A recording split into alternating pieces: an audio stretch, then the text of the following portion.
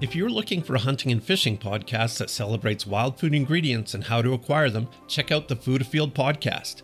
We take you into the field with us while we adventure for food in the backcountry. The focus is on traditional bow hunting and fly fishing, but we explore all of the ways to fill your freezer. You can listen to the Food Afield podcast on Spotify and Apple or wherever you find your podcasts. The Fly Fishing 97 podcast is powered by theflycrate.com, an online fly shop. Join the Quarterly Fly Club today, your source for all things fly fishing. And Wait For It Films. For action-packed fly fishing videos and camera-related content, check out Wait For It Films on YouTube or at www.thewaitcreativeco.com. And Broken Tippet Fly Company. Blog and fishing apparel and accessories. Check them out online at brokentippet.com. You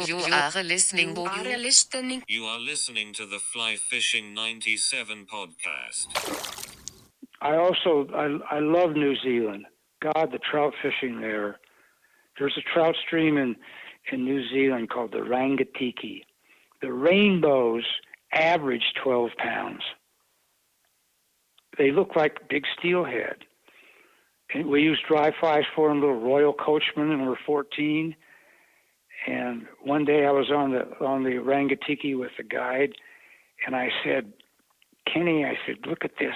I just saw these two big 9-pound rainbows lying next to a big black log. I said, these rainbows got to be 10 pounds. He said, Lonnie, look again. That's not a log. That's a 25-pound brown trout, and no one's ever hooked them. I said, well, kiss my butt. I'm going back up there with that brown. So I went back where the brown was. My hands were shaking.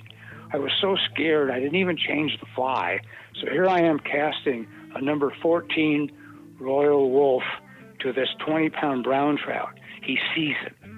Boom, it lands on the water. I can see that big jaw, those big eyes look up, and here he comes. He's coming.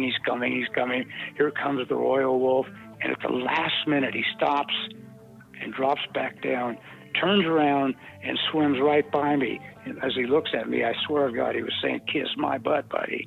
And I never saw him again. The Fly Fishing 97 podcast is brought to you by The Fly Crate. The Fly Crate is an online fly shop where you can save more on flies and gear. Shop between hundreds of unique flies and join the Quarterly Fly Club for hand-picked fly assortments for each season. Exclusively for our podcast listeners, you can save an additional 10% on The Fly Crate by using the code FLYFISH97. Go to theflycrate.com and use the code FLYFISH97 at checkout to save 10%. Here's your host, Mark Hopley. Well, welcome to the podcast, folks. We're truly grateful to welcome Lonnie Waller to the program. Now, Lonnie is basically a steelhead guru. He's been doing this. He's been at this game a long time. Author, fly fisher, traveler. He was inducted into the Fly Fishing Hall of Fame in 1997. Sole survivor of a plane crash that took the lives of 2 friends and a pilot. Lonnie will tell us all about that. A very candid conversation, and really grateful that he took the time today. We started chatting with Lonnie about how he came to discover fly fishing. I used to accompany my father when he went on hunting trips. And, I was too little to shoot a gun then. And so when my dad and his buddies were out with their rifles, I took my fishing rod and started fishing in the little creeks, in Northern California. Mm-hmm. And that continued for, until I was, I guess, in my early 20s. And then I went north in the Bay Area and to a college named Chico State. And Chico State was in the mountains. It was it wasn't the high Sierras, but they had lakes with trout and creeks with trout, and even the college I was going to had a little creek, and salmon would come into that creek, and I would go down and watch them as I was walking to class. I'd sit on the bridge overlooking Chico Creek, and watch the salmon. So that's where your passion for everything kind of steelhead, salmon, salmonids in general started? Yeah, I was really fascinated with the fact that fish in the terms of steelhead were little bitty rainbows, and they would leave the river of their birth, journey down out of the ocean, stay there for 2 or 3 years, and then come back into the river of their birth. I thought that was fascinating. Mm-hmm.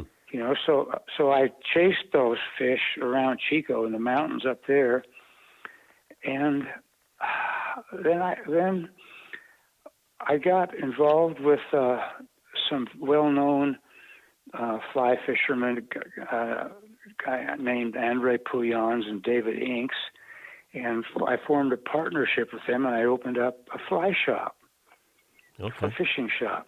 Where was that at? And then, Lonnie, where was that? Oh, that was in the Bay Area, Okay. San Rafael. So what that did, I had this fly shop, and it was a great opportunity to meet clients who wanted to go on fishing trips to faraway destinations. And boy, I went for it.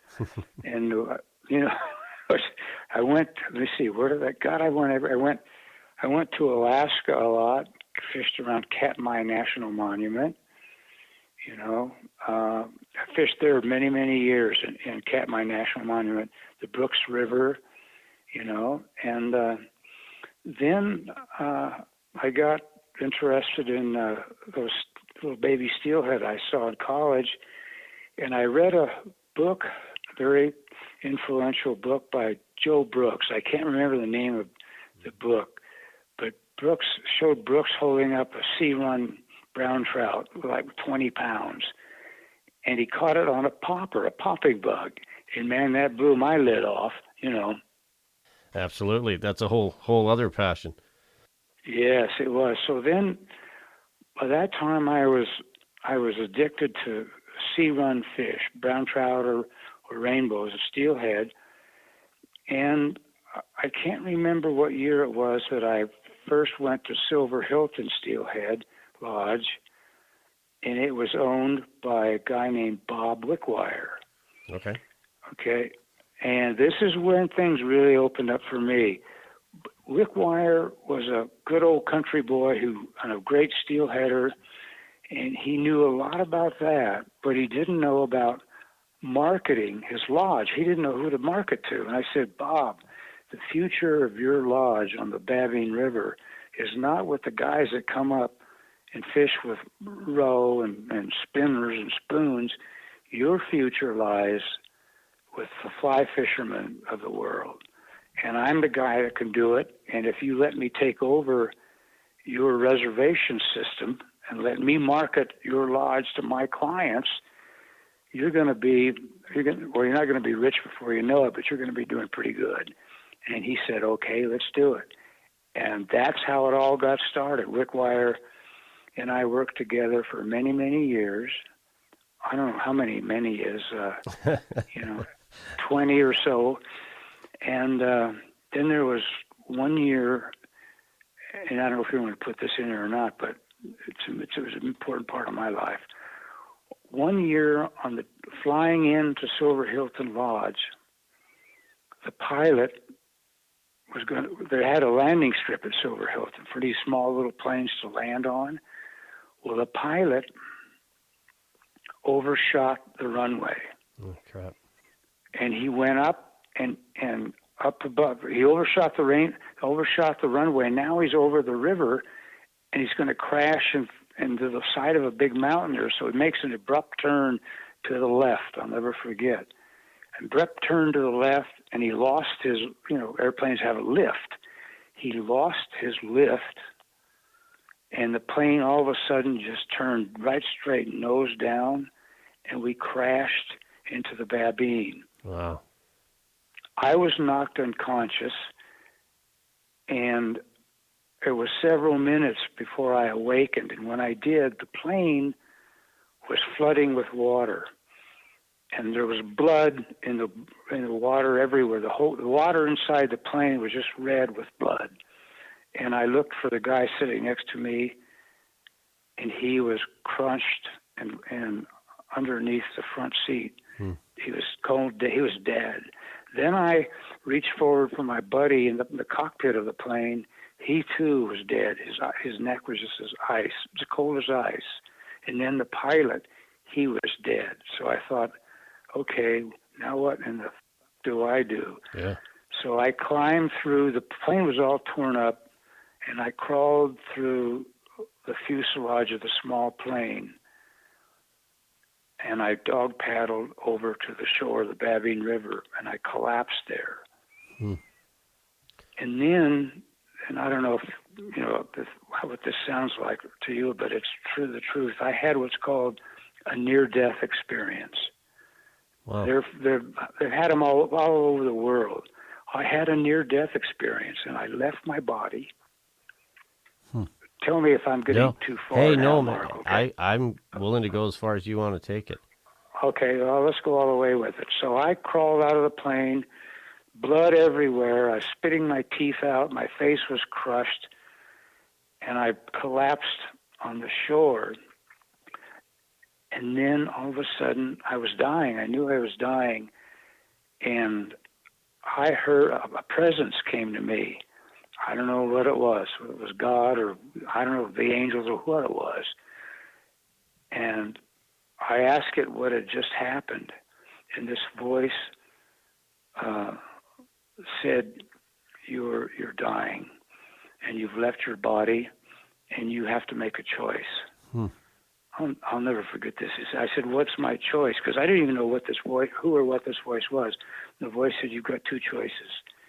You can either continue your death and die and cross over the line between life and death, or you can get back inside your body and swim over get back inside your body and lie down and get your heart beating again, and the lodge will come and get you." So I didn't know what to do. And I thought, well, you know, I'm in love with the woman of my life, love of my life, Judy, and God damn it, God damn it, God, I don't want to die. So I just laid there, just hanging on, spitting my teeth out. There was blood everywhere. My right eye was ruptured. I had steel plates later on my cheek. Anyway, they found me there. Well, in the lodge, Jerry Lou Rickwire was her name, Jerry Lou, and they got me. They didn't have any stretchers there. Who needs stretchers at a lodge? So they put me on a door. Somebody took a door off one of the lodge cabins, and they laid me on that door, and they carried me up into the lodge and put me on the kitchen table. And this is where I got really lucky. I didn't know it, but I had a heart specialist, a client of mine. I didn't know it. Was named Tem, T-E-M, King, K-I-N-G. He was a specialist, and he said, "Lonnie's face is crushed, his heart stopped beating, and I'm going to have to start artificial, I don't know what they call it, resuscitation or something, CPR, to get his heart going again." Yeah. So he started pounding on my chest, and all of a sudden, there was a flash of light. I was back inside my body, and I wasn't on the river anymore, obviously. I was lying on the dining room table of the lodge. And I wakened up, and he said, "Okay." His name, as I said, his name was Tim King. He said, I think you're going to be all right, Lonnie, but you have to keep breathing. You know, you're a mess. Your face has been crushed. You're bleeding. Your eyes half ripped out of its socket. And you've got to do this. You have to hang on to this. I said, "Okay, Tim, I will." God damn it. I'm not ready to die, baby. It ain't my time. So I laid there, and he worked on me, gave me artificial, resuscitation and stuff. Then they put blankets on me to keep me warm because I was just shivering.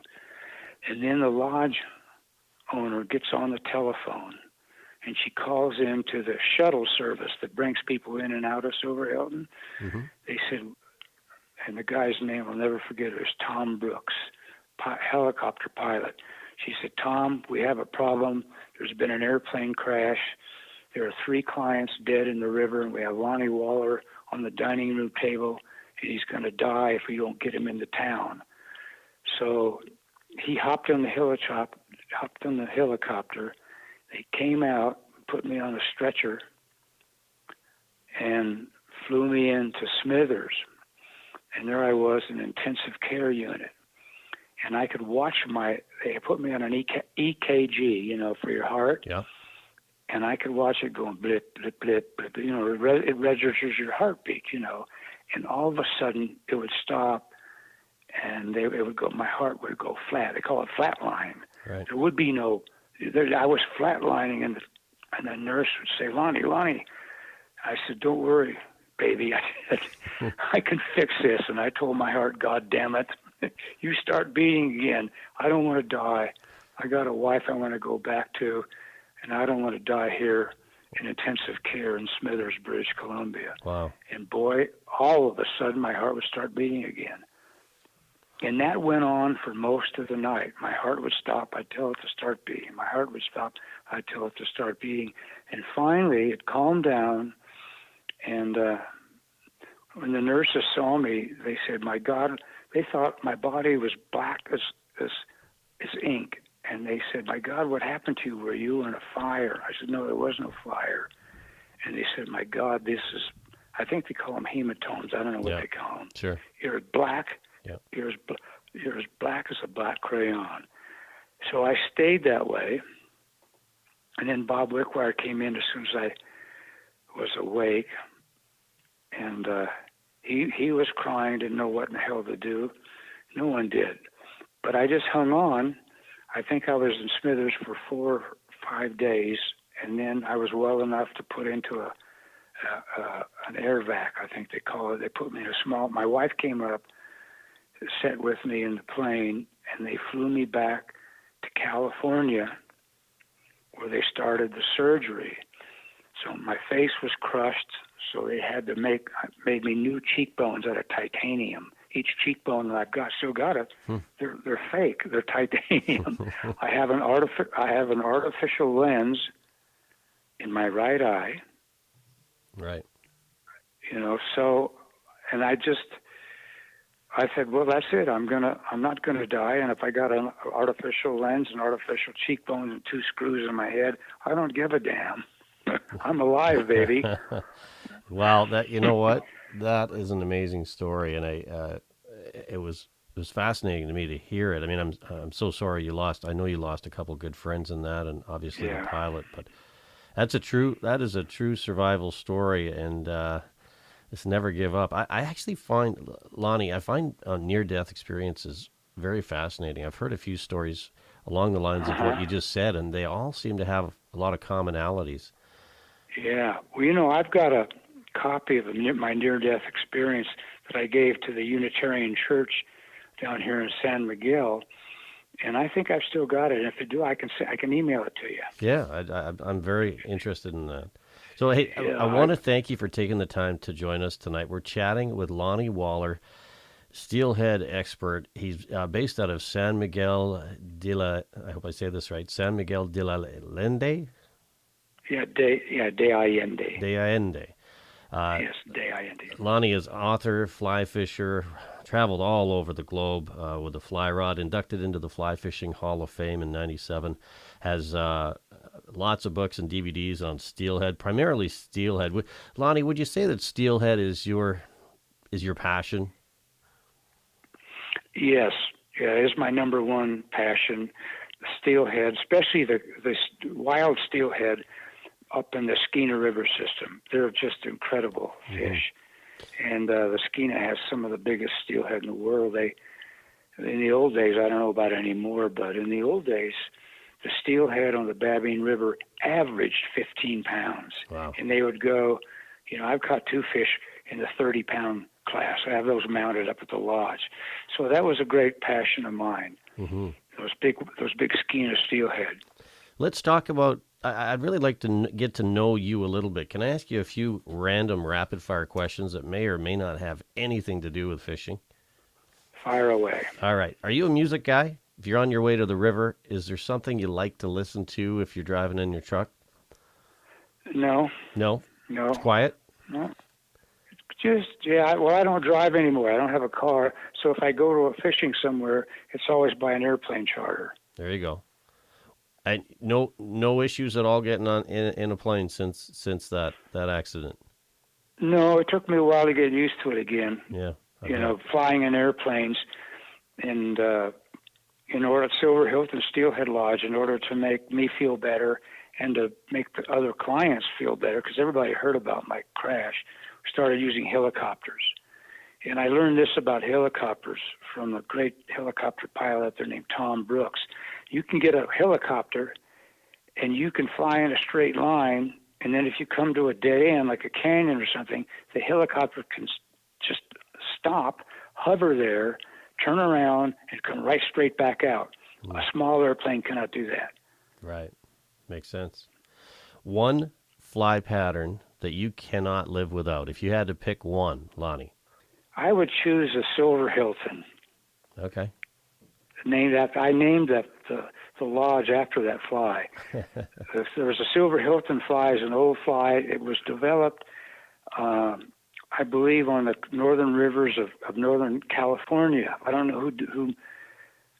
Right. I think there was a guy who lived in New Orleans, and he also made a fly called the Orleans Barber. But he was the guy.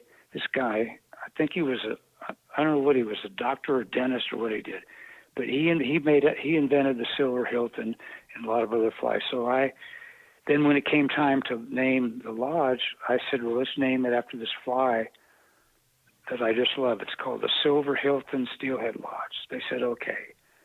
Well, then Hilton Lodge, the Hilton Lodge is a famous group of the Hiltons are famous hotels all over the world. Sure. So I get a call from the CEO of the Hilton hotels. He said, what in the hell is this going on? Naming a fly after the Hilton hotels. I said, wait a minute. I said, don't be so nervous. I said, everything's all right. This is just a little fishing lodge. We take 60 or 70 people a year at the Silver Hilton, and that's all we're doing with it. The guy says, okay, that sounds good to us, and he hung up. Lonnie. So you got to be able to, in order to be a fisherman, you have to know how to bullshit a little bit, But it was the truth. I told him the truth. I love it. One place you go to talk fly fishing. So when you're not on the water, whether you're in Mexico, whether you're in California or British Columbia or Alaska, is there a spot, Lonnie, you like to go to talk fishing, like a fly shop, a coffee shop, a favorite watering hole? Yeah, I do. I used to go all over the world lecturing and giving slideshows. That was constant. But I don't do that anymore. And, I'm 80 years old, and I've slowed down a little bit, Mark. I'm not running quite as fast as I used to. I hear you. But I like, when I go up to fish on the Babine River, there's a sporting goods store in Smithers called Oscars. So I usually go into Oscars to buy some more flies, which I don't use, but don't need them, but I use them anyway. And Oscars lets me put on seminars. So they'll say, like October 15th, join Lonnie Waller. I've got one. I'm looking at it right now on the wall of my office. Join Lonnie Waller tonight, as he gives a talk about his adventures on the Babine River and all over the world. And I really like that. And I used to do that all over the U.S., but not anymore, Mm-hmm. It's funny that you bring up Oscars. It came up on our last show as a gentleman started a magazine in the UK, and it's called Fly Culture Magazine. And the only place that carries his magazine right now, I think, in North America is Oscars. It's a great store. They've got everything there. So are you a sports guy, Lonnie? If you had to pick a favorite sports team, pro, college, or otherwise, is there anybody you follow loyally? Yeah, I used to fight. I was a rabid fan for the San Francisco 49ers. I was nuts for them. And one night we were watching a 49ers game in the Bay Area at a friend's house, and the 49ers were just getting ready to win, and they threw a pass. It was Joe Montana. Threw a pass that was intercepted. And the other team ran it back for a touchdown. The gun went off, and the game was over. And I got so pissed off, I stood up and threw a chair into the fireplace. That's a fan. Well, my guys, the guy who I was staying with, he was a good friend. He didn't care, but he said, "Well, one chair in a fire is okay, but don't do it twice." I said, "Okay, I won't."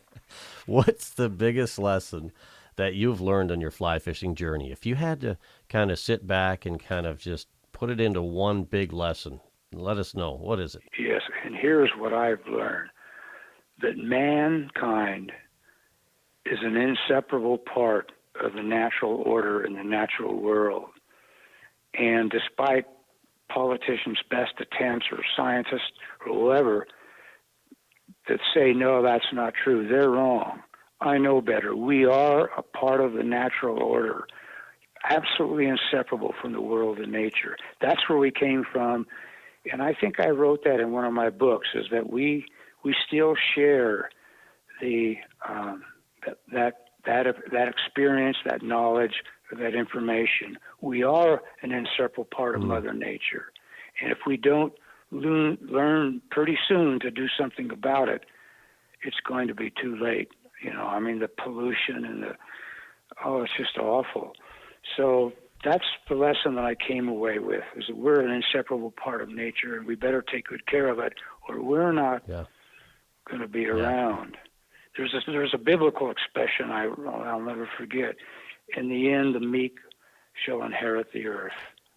And I think that's true. I think modern civilizations can collapse. The way they're polluting things, what they're doing to the natural environment, we can disappear. That's not impossible. Our civilizations, our economies can collapse, and then the world will inherit the earth. And I've seen some of those tribes in my travel, these people down in Brazil and Ecuador, these native cultures. They have no technology really to speak of, but they know the natural world. They know where the water is. They know where the food is. They know where the animals are. They know all of that stuff, and we don't. Lonnie, I think that's one real cool thing about fly fishing in general. It makes you feel that you are part of what's going on, and it bothers me to no end when we think we're not part of nature. It's like, really? Like, that hurricane's coming at you. You can't do a darn thing about it. That bear's coming at you. Guess what? You're part of the food chain. I think we sometimes forget that. I agree. You're absolutely right. We do forget that. And that's, I think, one of the greatest issues today. Our civilizations, our technologies, they're taking us to a place where we don't remember who we are and where we came from. And I see it on the news every night. Mm-hmm. I have some clients who are involved with this. There's somewhere in Indonesia, somewhere in the ocean, there's a how can I say this? A mass of plastic floating on the surface of the, plastic water bottles, plastic this, plastic that. Mm-hmm. The size of this floating mass of plastic is as big as the state of Texas. Wow. Yeah. That's one thing that ever since this COVID-19 thing started, I don't know about you, but I've noticed we've got a lot more wildlife. We got a lot more birds coming back. There's a lot less just air pollution, a lot less air traffic, a lot less people driving. I just think it's almost been as bad as it's been. There's going to be some upside. I agree. There's an upside to it because we're not. That's right. We are our industrial energies and efforts and processes have been interrupted and slowed down by this virus. And it's, if we're smart, we'll take advantage of the lessons we're learning. Mm-hmm. Yeah, well put.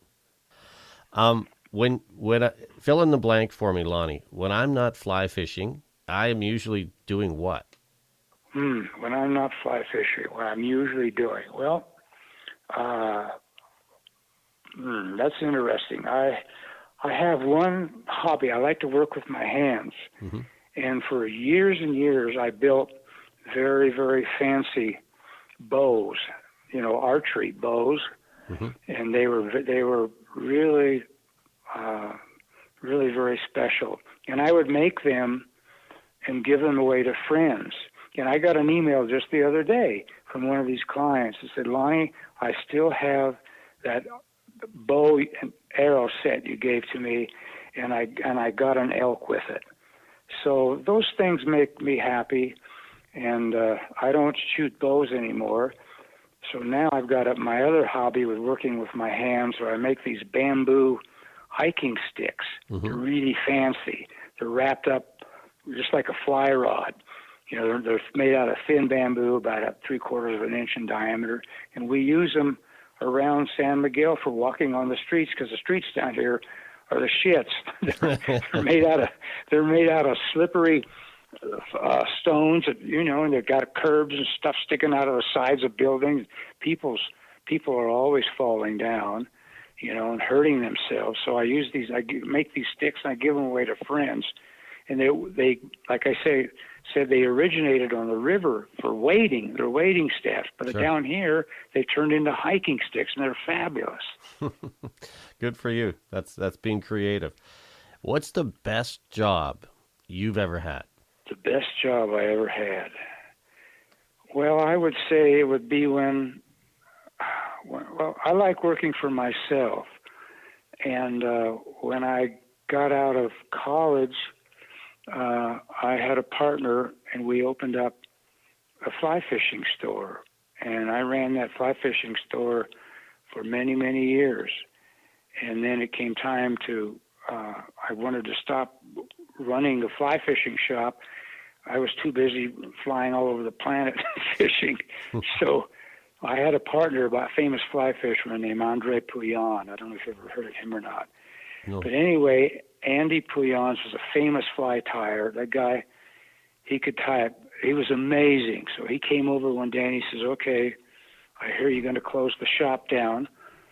So here's my deal. You can close the shop down. I'll come over with a fifth of scotch, and we'll sit down. We'll divide up the inventory of your shop. You take half, I'll take half, and we'll part happy." I said, "Okay, Andy, come on over." So he came over.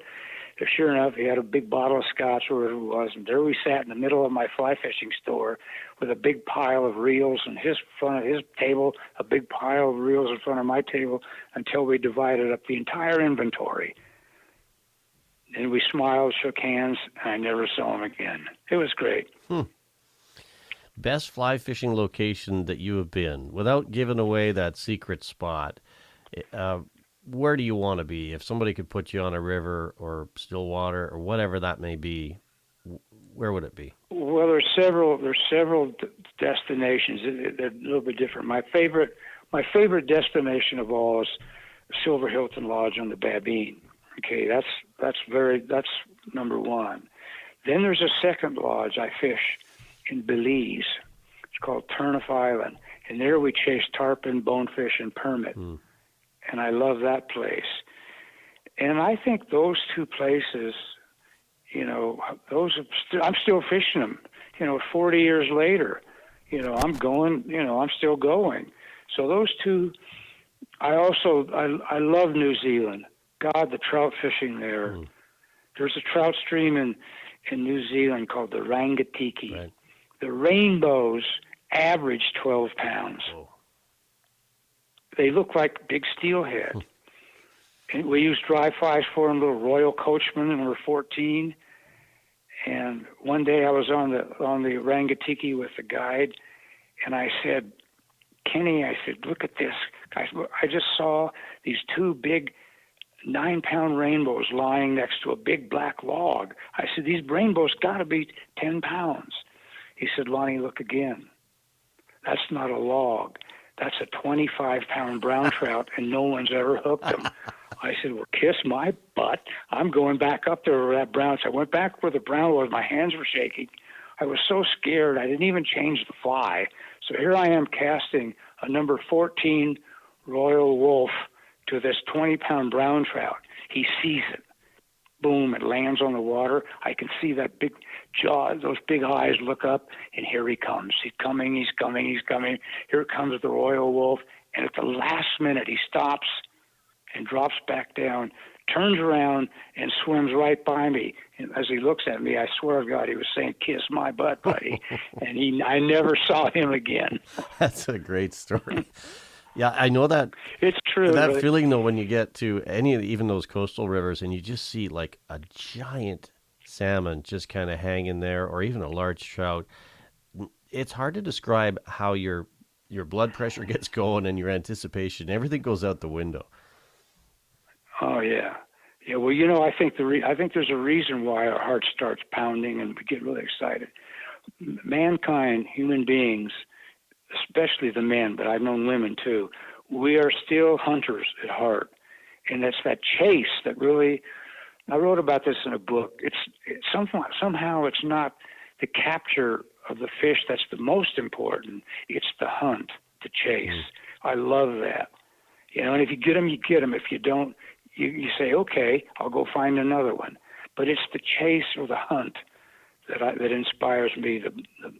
And I've caught some big steelhead 30-pounders. I've caught 100-pound tarpon, 110-pound tarpon, big bone fish. I've done all that, but it's still those big steelhead, I think, and the size of the fish, especially, that excites me.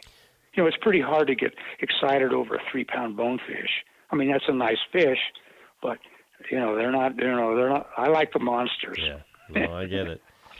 If you had to pick a couple of people, Lonnie, that have been influential in your fly fishing journey, thinking back a few years, who would you look to as far as mentors? Well, you mean real people or books? Well, people who wrote books? Either or. I mean, whoever really impacted you. Okay, all right. One book that influenced me more than any other book I ever read was made by an angler, a famous angler named Joseph Brooks. Mm-hmm. I don't know if you've ever heard of him or not, Joe Brooks. You bet. Okay, and there was a picture in one of his books where Brooks is holding up a sea-run brown trout that's like 20 pounds, and it's got a popper in the brown, 20-pound brown he's holding has got a popper in the side of its mouth. I went nuts for that. Anybody else that you've maybe spent time with on the water, if you look back in your fly fishing history? Well, I think Bob Wickwire, the owner of Silver Hilton Steelhead Lodge, he really taught me a lot about steelheading. I had the saltwater guide. Oh God, there's a saltwater guide down in Belize called Winston Cabral. Mm-hmm. His nickname is Pops. And Pops was with me on the day I caught a 200-pound tarpon. Pops knew what he was doing. He taught me how to cast to and catch permit. I've got a lot of permit on a fly, and that is one of the hardest of all. But Pops, I still see Pops. He's my age now. He's maybe not as old as I am, but he's at least 65 or 70, and we're still pounding on it. We're still there. I love it. Have you got any? I always like to ask my guests, Lonnie, if there's any kind of stories from their time on the water that sticks with them, any kind of weird, wonderful, wacky stories. Everyone's got them. Anything that sticks in your mind as far as something you'd like to share today?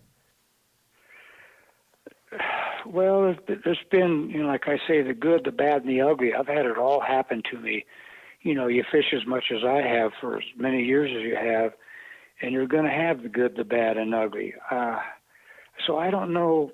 The plane crash was obviously the bad and the ugly, but there are other stories. I remember one time I was down in Belize with the same guide, and he looked up and the sky was getting dark, and he said, I better go get the boat. He said, that's a hurricane coming.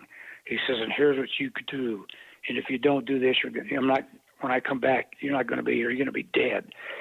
When you see that hurricane coming towards you, you get back into the mangroves and you wrap your arms and legs around those mangrove roots and you'll be alive. If you don't, that tornado is going to come by and suck you up, like a piece of cork. So I'm going to get the boat, and God damn it, you hang on to those mangrove roots, and I'll be back as soon as I can. And I tell you, I jumped in those mangrove. I had a hold of them with my mouth, both hands and arms, my legs. You couldn't tell me. I looked like a mangrove. But we made it. The storm blew over, and it was incredible. 80, 90 mile an hour winds, and we just hung on to the mangroves until it passed. And I thought, boy, oh boy, I don't want to do this again. Wow. So were you on your own hanging on there? Were you with somebody? Yeah, because he had to. Yeah, Pops had to go get the boat. He said, "You hang on to the mangrove roots. I'll be right back." Because he had to go get the boat. See, we were fishing on foot on the flat. See, so he had to go get the boat, get me in the boat, and then take off and get back to the camp before the hurricane hit. Wow.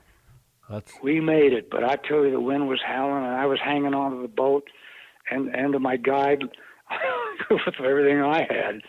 You seem like I don't want to say stubborn, but there's not a lot of quit in you.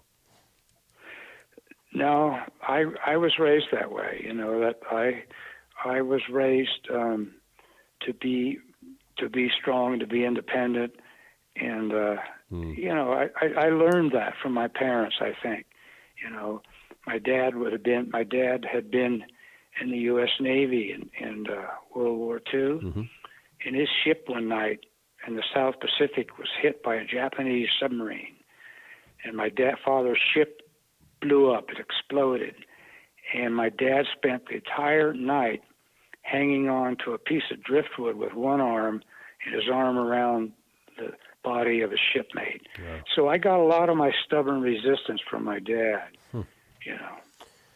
It amazes me how many stories you're sitting on. I don't even know where to go with you, Lonnie. There's so many things we can talk about.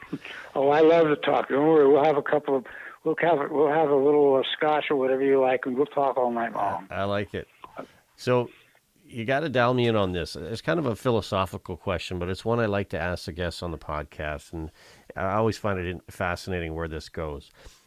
If you take a look at fly fishing as we know it, is there anything in your mind that we can be doing differently or better, or that maybe irks you a little bit? Well, this is a personal kind of thing, and you know, people may agree or disagree with this, but I think the younger anglers don't seem to have it. They have the young kids today are great technicians. I mean, God, they can tie flies, they can build rods, you know, they can do all of the practical stuff. But when I read the fly fishing magazines, I don't sense or I don't feel a lot of the magic there is out there on the water. In other words, they're technicians, and those guys go for it. But somehow there seems to be something missing. I don't know if they love it or if they just really like to dominate. See, I want both. I want to catch those fish, and I want to let them go. And, here's the story. I remember one day in the Babine River. This is one of my favorite stories, and it's true. I cast my wet fly out, and I couldn't see it. It was 2 or 3 feet underneath the surface, and my wet fly was swinging around that wet fly swing, and all of a sudden there's a tat tat tat tat tat tat tat tat tat tat. Something was biting on it. Then all of a sudden, boom, a strong strike, and I didn't know what was going on, and I thought, God, what is this fish? So I kept fighting it for about 15 or 20 minutes, and I'll never forget this, Mark. I'll never forget it. I got this fish in. It was a female, and she had fought like a tiger, and she only had one jaw lower. She had no upper jaw at all, just a lower jaw. And my heart started pounding. I wrote about it in one of my books. And I let that little girl go, and I thought, my God, how can anyone deny the power and the strength, the beauty and the magic of these fish? How can they ignore this? And that led me to the next phase. We've got to protect them. We've got to take care of them. So that was a lesson for me too, that the biggest fish aren't always the best. They come in all sizes, and they're all important. They're all valuable, and every single one of them matters. That's really well put. We're chatting today with Lonnie Waller. Lonnie's written a lot of books and DVDs over the years. Steelheader's Way, River of Dreams. That one I know I'm looking at on the bookshelf right now, Lonnie.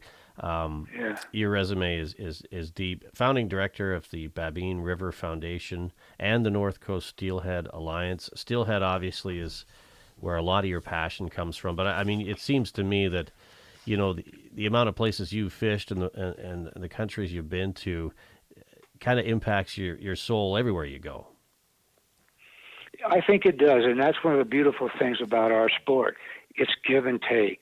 If we give something to the natural world and to the outdoors, our rivers and landscapes, if we give something to them in the form of protecting them and taking care of them, we're repaid 1,000-fold over. Because if we lose the gift of Mother Nature and outdoors and our rivers and forests, our trees and our animals, if we lose that, we've lost ourselves. Mm-hmm. I'm going to ask you to put your artist hat on.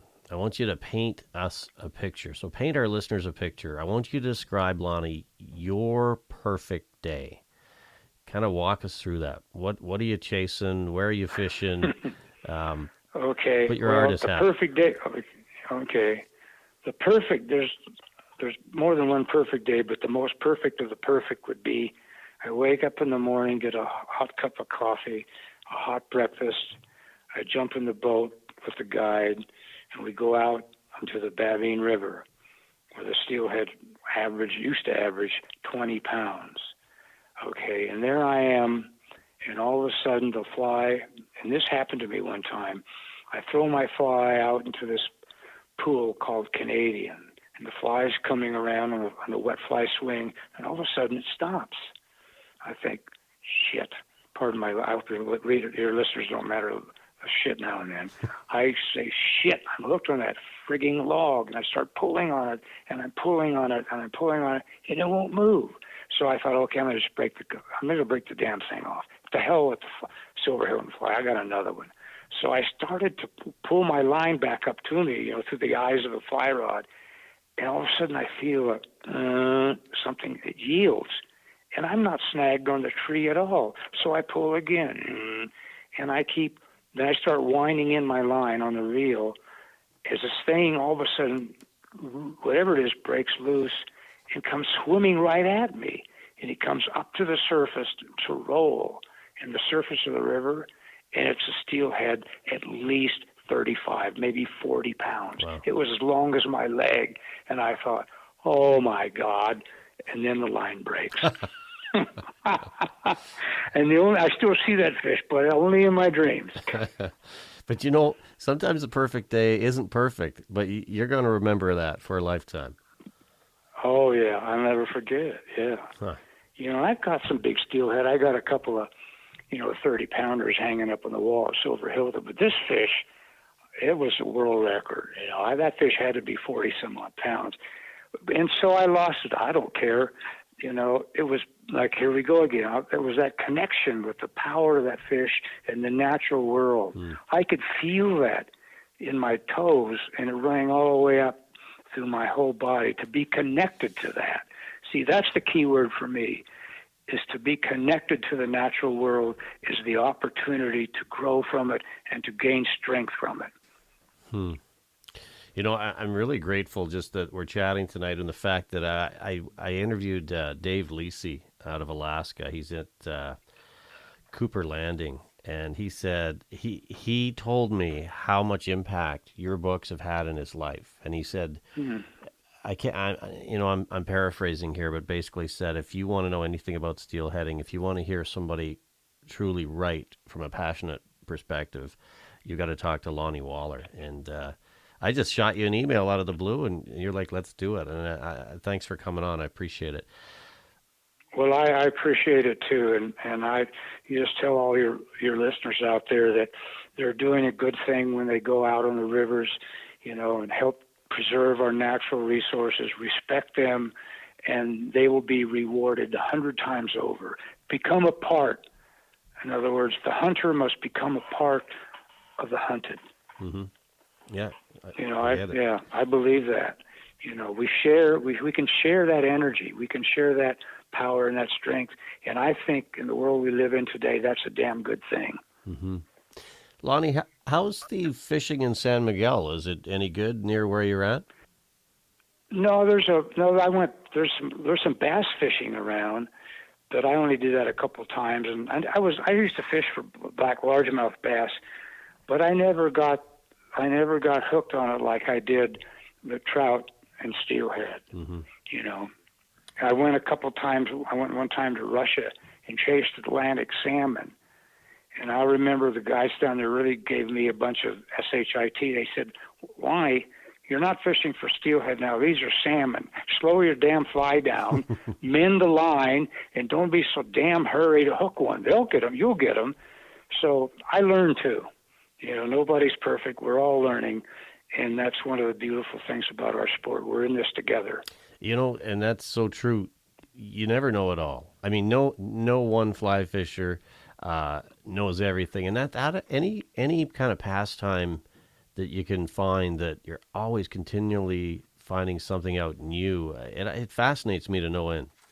I agree. Now, I know other sports. You know, sometimes on the TV down here, I'm watching the news a lot because of what's going on politically and in terms of the virus and all that thing. And there's some commercials about golf.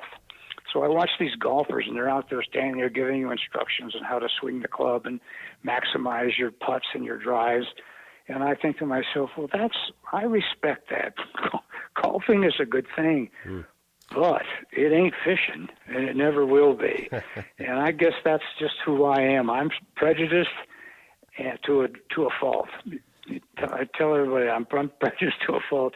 Fishing is the best. Golf can go to hell. Sailboats can go to hell. Horse racing can go to hell. If you really want to know what's going on and know who you are as a living human soul, go fishing. Yeah. Well, I don't think I can put it any better than that. Can you, if someone's looking for your books on steelhead specifically, are they readily available through Amazon, or where's the best place to find them? A local fly shop? Well, yeah, I think that I wrote 2 issues of. Hang on a second, I got the book here in my bookcase. I got. Well, there's River of Dreams. Okay, and. That book really got my attention. I read that a long time ago. Yeah. So, yeah, I wrote, and that has first and second editions. And then I have, I mentioned River of Dreams, and I've got a CD here where I talk to the reader. Instead of them reading the book, I talk to them, you know, and I share the chapters and the information of the book on an audio tape. Mm-hmm. You know me? Don't worry about me talking. Well, no, I know you're not a big computer guy, but I'm curious. Do you have any social media out there that people can follow you? I thought I saw something on Instagram. You know, I don't do social media. I used to do Facebook. Right. And this is a sad story. I don't know. Maybe I shouldn't tell this, but it's not really ugly. No, go ahead. But on Facebook, one time I was fishing with a guide, and I'm not going to mention any names, and we were fishing together on the Babine River, and he was the guide, so I was the client. I was fishing first, but I wanted the kid to fish too. I said, so come on, you get behind me, and you know, maybe you'll get one too. I don't catch everything, you know. So I fished through the bucket, and sure enough, I don't get a bite, a nibble, or nothing. He comes back behind me, boom, he hooks up. And I thought he was going to have a bowel movement in his pants. He was so happy. He said, I tell you what, Lonnie Waller, you're nothing. You're not what you say you are. I caught this fish, and you didn't. What? I'll never forget that. That's weird. I'll never forget that. That was many, many years ago, and I'm sure the young man has learned a lot more since then. But that was really tough, you know, to have somebody say that. That's bizarre. Yeah. Huh. Yeah, well, you know, it takes all types, and I get the social media thing, and actually that's something that comes up on the podcast quite a bit is, you know, people can do homework very quickly to find out secret spots and where those fish are coming from.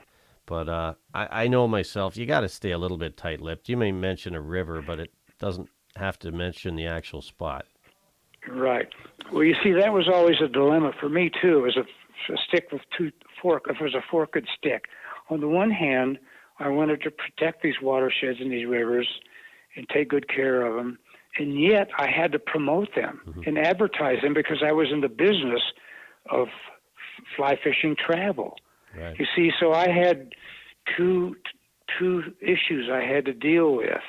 And that was always, it still is somewhat difficult for me. But I don't do as much of that. Most of the great watersheds now in the world, this younger generation of anglers, these kids are great anglers, and they already know that stuff anyway. But in my days earlier, they didn't, there was really how shall I say it, a leading force of anglers who were out there experimenting, learning new things. I was one of the first Americans ever offered to fish Russia, and it was Gorbachev who opened up the Russia, and Gorbachev sent me, he didn't send it, but one of his deputies did, about some Atlantic salmon fishing they had in northern Russia, and would I like to come see it? And I said, you bet your butt I would. So I went to the Kola Peninsula with the guides, and I don't know if I've mentioned this before or not, but they said, Waller, we know about your steelhead fishing. You're pretty good steelhead fishing, but you're not much as an Atlantic salmon fishing. You're not mending your line enough, goddammit. Start mending your line and slow the fly down, and you'll start catching something. And they were right. But that's you talk about the kind of the learning curve with fly fishing. Just because you know how to fish for steelhead amazingly doesn't mean you're going to be real successful right away with largemouth bass or permit. That's right. It's a different game. That's right. Yeah. No, and we all kind of have our comfort zones. I always feel like we know our home waters inside and out. But you stick me on a chalk stream in England or a spring creek in Montana, it'd be a steep learning curve. Oh yeah. I once heard that from a guide who watched me fish, and I'll soften this up. He said, Waller, you couldn't catch a fish if there was 100 fish there. You're no effing good. Slow down, Waller. Take it easy. This is not a 4-alarm fire. So start mending, buddy. So I did, and I started catching things. So you don't always get it figured out. Somebody has to help you. You have to teach you. And that's one of the great things about our sport, is that we can share information with one another in a world that's getting more complicated, more chaotic, and more difficult. But we can share things with each other. And in the process, we both benefit.